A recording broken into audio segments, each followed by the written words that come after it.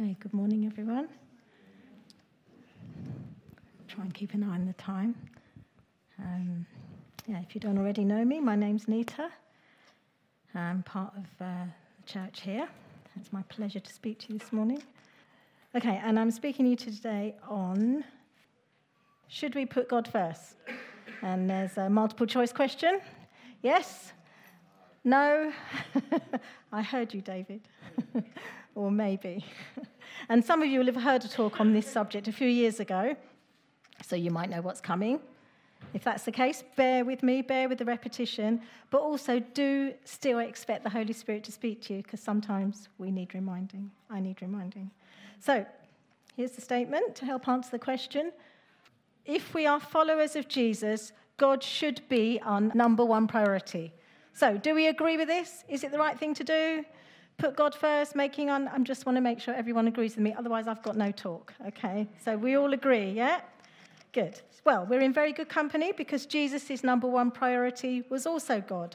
The Gospels say several times that Jesus says and does nothing except what his Father tells him and what his Father shows him. And I hope that you all get that when we say put God first, this also means putting Jesus first. Because Jesus is the only way that we can have a father relationship with God. Drew explained that really clearly this morning. Thanks. And if you don't get it, come and talk to me afterwards. So we agreed the answer is yes. It is of prime importance for every follower of Jesus that we put God first. So we're going to concentrate. The rest of the talk is about why we put God first and how we put God first. So we're going to answer the first question, why? Why put God first? Why? Why should we love him with all our mind, soul, heart, and strength? What's so important about him that we can't just afford to call him to mind when we need him, when we're desperate, or when we gather together like this with other believers? What is it about God that makes us want to give him the highest honour in our thinking? Let's remind ourselves. Over to you. Any ideas? Why put God first? Because he made us? Because he's faithful to us? Because he's God. I love that. Because we need him. Because he tells us to. Very good. Okay, I'm going to cut it there a little bit. Yeah, he's done so much to draw us close to him. He sent Jesus. He gave us a one and only way to deal with sin so that it doesn't have to separate us from him any longer and we can become sons and daughters. He is truly amazing. And it's our natural human reaction to value things according to how they directly affect us, isn't it? Someone does something kind for us, so we value them. We're grateful for it. We remember it. It's perfectly normal and reasonable. But for a believer, the reason we love God and want to honour him needs to be more than what he's done for us. I'm smiling at Mike because we had a conversation this morning. It needs to be more than what he's done for us. It needs to be about knowing who he is and what he's like. And as Tony said, we love him because he's God. No other reason. That's hard for us, okay? I haven't got this yet. It's about God and his very nature, his holiness, his righteousness, his goodness, his justice, his hatred of sin, his compassion, his faithfulness, his mercy, his kindness, all of those things. That's his nature. Those are the things that make people fall down when they encounter him, when you read about it in the Bible. All those things the angel said. We sang a song this morning, Holy, Holy. All of those things are to do with who God is, not what he's done for them. And the reason he does those things is because of his nature. He does do loads for us. All of us have testimonies of the goodness of God to us. He does it because of his nature, and he can't help it. He can't help doing it any more than water can help being wet or the sun can help shining. He can't do it. It's in the nature. However, if we do just concentrate on what God has done, we can end up with a me-focused life. And we end up being the number one priority, not God. And now, don't get me wrong, it's really vitally important that we are aware of what God has done for us, and thanksgiving is a really important part of the Christian life. I'm not saying don't recognize those things, but don't stop there. Because if we stop there, we are the focus. We end up praying prayers and singing songs that are basically about us. not about God. We're drawn to scriptures that are me-focused. And even, have you ever noticed some of our daily readings and even some Christian books are primarily focused on me? And it's not always obvious at first because the name of Jesus is mentioned a lot, but it's mentioned in a way that sort of focuses on us and not on him. If our spiritual well-being depends mainly on God's provision, it's also a very precarious way to live because it's fine when things are going well. Jesus is our everything. We love him so much. We're never going to stop believing in him. And like the song says that I've sung before, you do all things well. Just look at our lives. Do you know that song? It's fine for us to sing that because we live in a relatively wealthy country with free access to basic needs, to education, to welfare, justice, all of that. No, they mostly work. But it falls down big time if you are a 55-year-old Ukrainian woman who's been forced to escape from Mariupol and who's having to come to terms with the fact that all she now owns are the clothes on her back. Because what does her life look like right now? If she's going to measure the goodness of God by that, then God is going to come out of that equation very badly. You can tell I've been talking to someone who's just come back from Ukraine, can't you? And I found out this morning that woman is actually a Christian. And I just want to pray for her that God, she will find you in spite of the mess of her life and what she's come from. She will find your faithfulness because you love her. Thank you, Jesus. Anyway, and don't feel bad if you really like that song, by the way. I've got nothing against it, and I've got no idea what the songwriter had in their mind. So I'm just saying, maybe it's the wrong way round to say, our lives are good, therefore God is good. I'm very happy to discuss it with you afterwards, though. So if things don't go well, or we're bombarded by a series of unfortunate events, or we're in distress, it does get increasingly difficult to thank and praise God for what he has done, because we can't see past what's going on around us. If we don't know who God is, if we haven't got a conviction of his reliable, steadfast, unchanging nature, if we don't believe that he is good, no matter what, we will become spiritually shaky. And that's when we start wondering, do you love us, God? Can you hear us? Have we done something so wrong that even Jesus can't forgive us? We know that's not true, but you can't help thinking like that. Are you even real, God? I'm going to give you a very quick example, okay, from the Bible.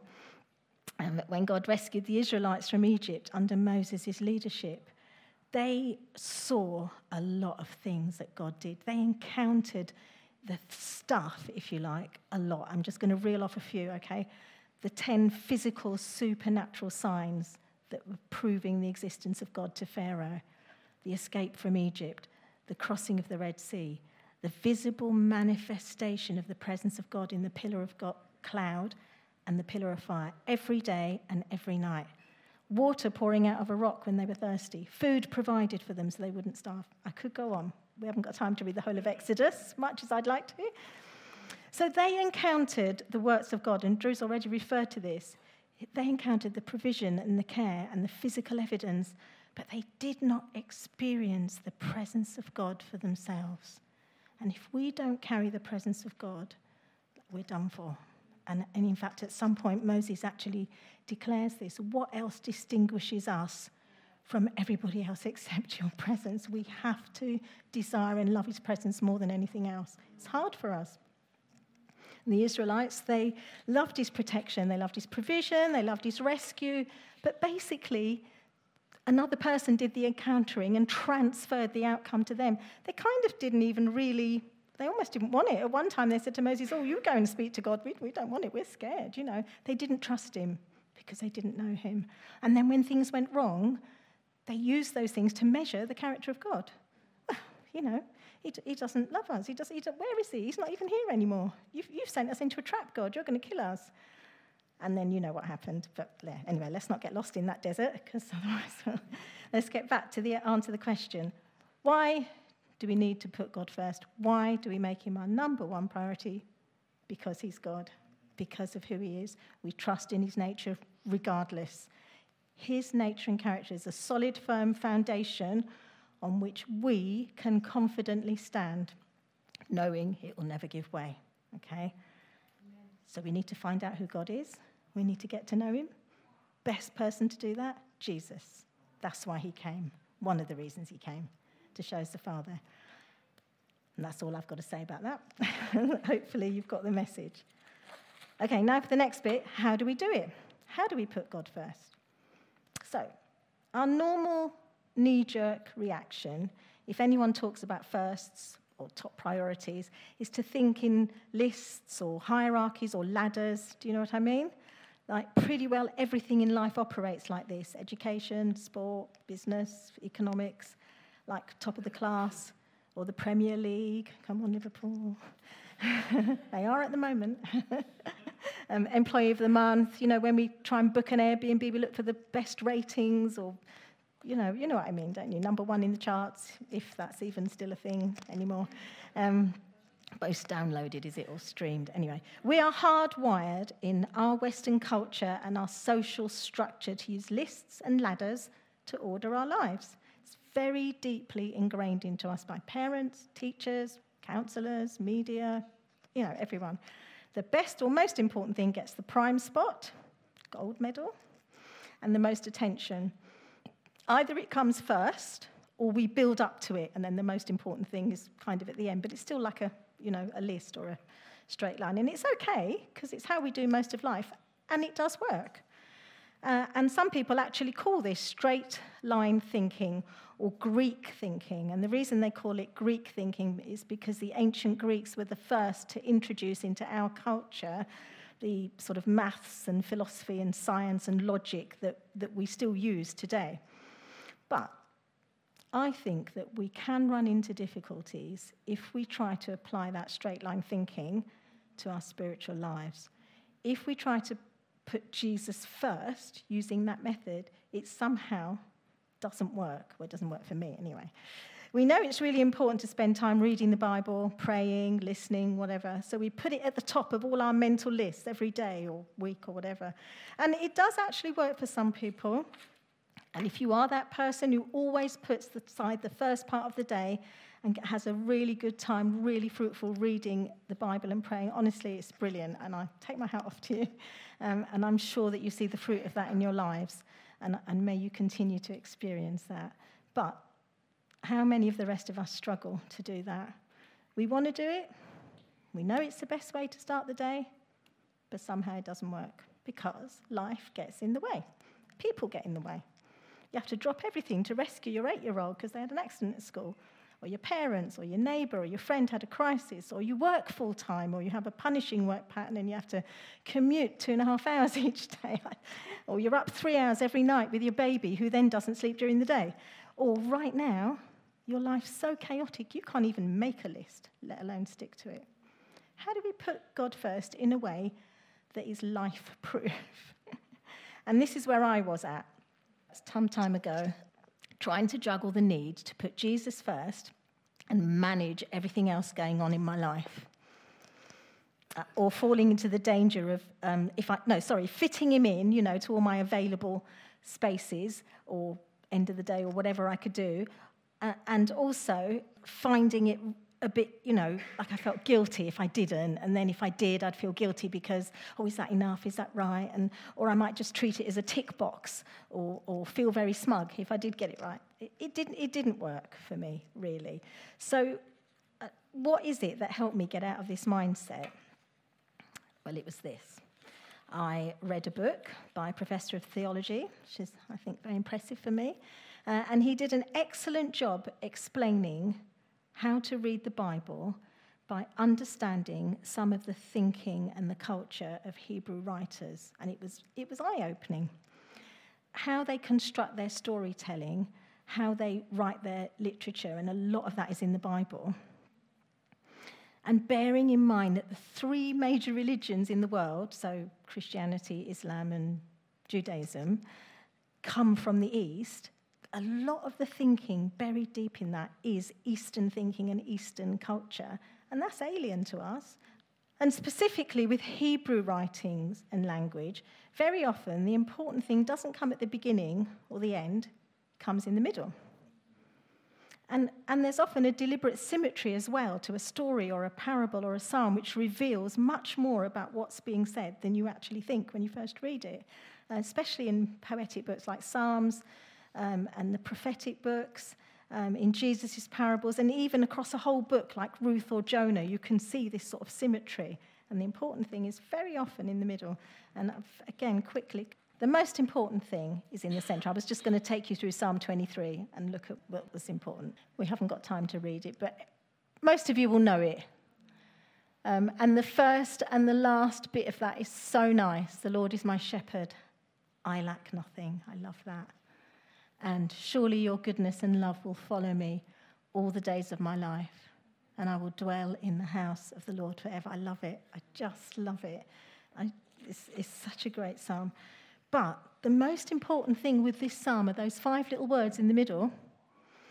For you are with me. Everything we need. We can't do lying down in green pastures, restoring our souls, fearing no evil, eating from the table, having goodness and mercy follow us. We can't do it. Because the most important thing is that he's with us. Everything hangs on that. So, you got the idea. The idea of the most important thing being in the middle sometimes, it got me thinking, and remembering that we're still trying to answer the second question, how do we put Jesus first? Here's my suggestion. Don't. Don't put Jesus first. Don't even try. Don't put him at the top of your list each day or each week or each 1st of January when you make your New Year's resolutions. Don't even think about it in a list way or a ladder way. Instead, put him in the centre of everything you do. That way, you will ensure that he is the most important part of everything you do. If you've had a prophetic word this morning, put Jesus in the centre of it. Okay? Don't take Drew's word for it. Put Jesus in the centre of it. Drew wouldn't want you to do that. Put Jesus in the centre, because when he's bang in the middle, it makes such a difference. Every part of that connects to him. Okay? Now let me show you what I mean. I have a visual aid here. I'm not doing very well. Okay, so here are all the bits of my life. Okay? My family, marriage, work commitments, blah, blah, blah, blah. Here they all are. And here's Jesus somewhere. I've lost him. That one's Jesus, okay? And so I'm trying to put him at the top, but oh no, this has happened and that has happened, and he was at the top, oh, but now that's happened, now he's gone to the bottom. What am I going to do? You know, it's just, it doesn't work. Okay? So I'm trying to order my life according to what's wise and what's good, and I'm trying to put Jesus on the top, but the loud thing starts shouting, and I think, I've got to go and do that. Or, oh, my 95-year-old neighbour's had a fall. I've just got to drop everything. I've got to do it, okay? And then I feel bad. And then I think, oh, no, I didn't contact that person. I didn't text that person. What am I going to, you know? And it just gets a bit like that. So, this is my solution. Instead of having Jesus as a separate part of your life, separate circle in this case, that's Jesus. Okay? I'm going to put him in the centre of everything. So I don't have to make an ordered list. If there's something that's taking up all of my time and all of my headspace in that moment, I can put Jesus in the middle of that. If something new comes up in my life, I can put him in the middle of that. You getting it? All the pressure and guilt falls away because he's not competing with the rest of my life. He's in it. He is my life. He connects everything and he influences everything. My relationships, my home. I don't know why it's that big, but I'm just, you know. My garden. How do I honour my leaders, my employers, the government? How do I explain the gospel to people that don't know? How do I spend my time? How do I spend my money? And I can even put him in the centre of the crap stuff. My laziness. My dysfunctional relationship with something or someone. My fears over money, jobs, the future, put Jesus in the centre. My best friend's diagnosis of cancer, put him in the centre. My lukewarm Christian life, put him in the centre. That secret thing I'm really ashamed about and I don't want to admit to anyone, put Jesus in the center. And that's what happens. Everything is accessible to him. Everything is visible. Good things get better. Hard things become easier to carry. And Jesus will show you if there are things in any of these that don't align with God's word or are dishonoring to his name or are just plain sin. He will show you healthy ways out of sinful habits and destructive habits or relationships. And although it can sound a bit scary to give that kind of permission to Jesus, but that's the whole point of knowing him. We need to know him because when we know him, we don't panic because he's utterly trustworthy, utterly reliable because of who he is. So it's important to get to know who he is. And the better we know him, the easier it is to do it. It's the beginning of transformation. And incidentally, what I found was when I tried to do this, I'm not always great at it, I'll be honest, but it became so natural for me to want to start my day with Jesus. I wanted to include him in everything, talk to him about everything, discuss things. I want him to be at the centre. I want him to influence all of it.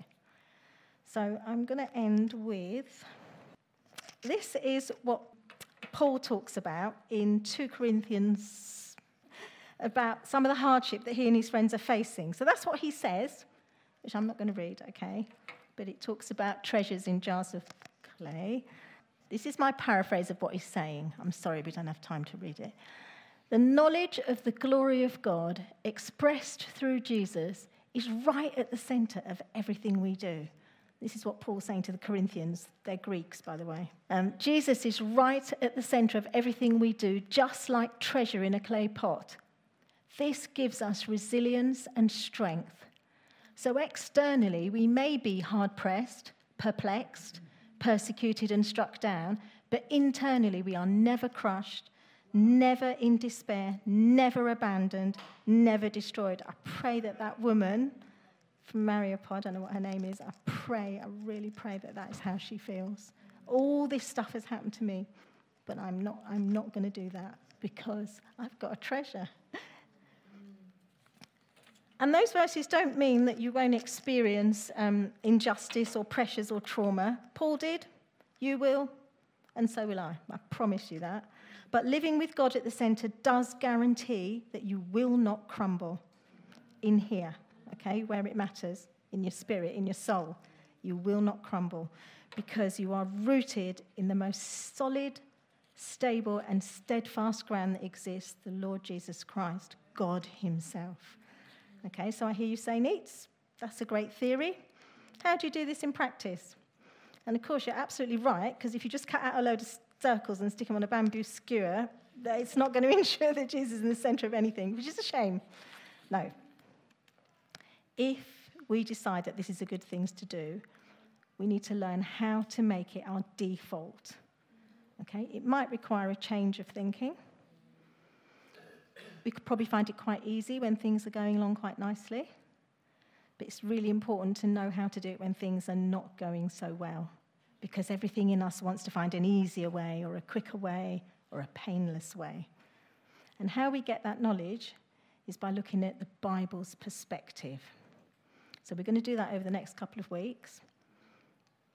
So you just have to kind of be in suspense, okay? Maybe you could do it for yourself this week as well. Right now, I'd like to give a little bit of time for the Holy Spirit to speak to us all. Just before I do, I just want to go back to what Drew said. If you don't know who this Jesus is, why we talk about him so much, how he made it possible for us to become sons and daughters, please don't leave here without exploring that. You can come and talk to Rich or me or someone you trust afterwards, okay? Okay, so in the last few minutes, I'd like us to consider couple of things. Firstly, if you've realized that your relationship with God rises or falls on what he does or doesn't do rather than on who he is, and if you want that to be different, spend some time asking forgiveness for that, for valuing God's actions more than his attributes, and commit yourself to making the switch. You can do that in 1 minute. Secondly, if you know or suspect that there's a part of your life which doesn't have Jesus right at the very centre, again, repent of that and make a decision to release it to him and give him permission to do whatever he wants. And for those who already do life or try to with Jesus in the centre, that is great. And I just want you to know that Jesus loves to partner with people who do this, and you will automatically be a blessing to others when you do that. However, it's always good for us to do an inventory and make sure. So feel free to do that and take time to do that. Or to ask God if there's anyone that maybe you could help them in. And in a minute, I'll put up some things for you to consider which I thought might be relevant to people this morning, but don't have to restrict yourself to that list. If the Holy Spirit's already spoken to you about something, go ahead and do what you need to do, okay? Some of the things are not bad or unhealthy in themselves, but if we don't give Jesus the right to bring his God-given word and perspective, then they will be wonky, okay? So I'm just going to pray. Father, Lord, we dedicate this time to you. We trust you and we believe in your goodness to us. We ask you to bring to your minds anywhere where we have sinned and anywhere where we need to invite you to be centre stage. Thank you, God, for your kindness, which leads us to repentance. We gladly come under that kindness, and we know that when you are with us, we do not need to fear anything.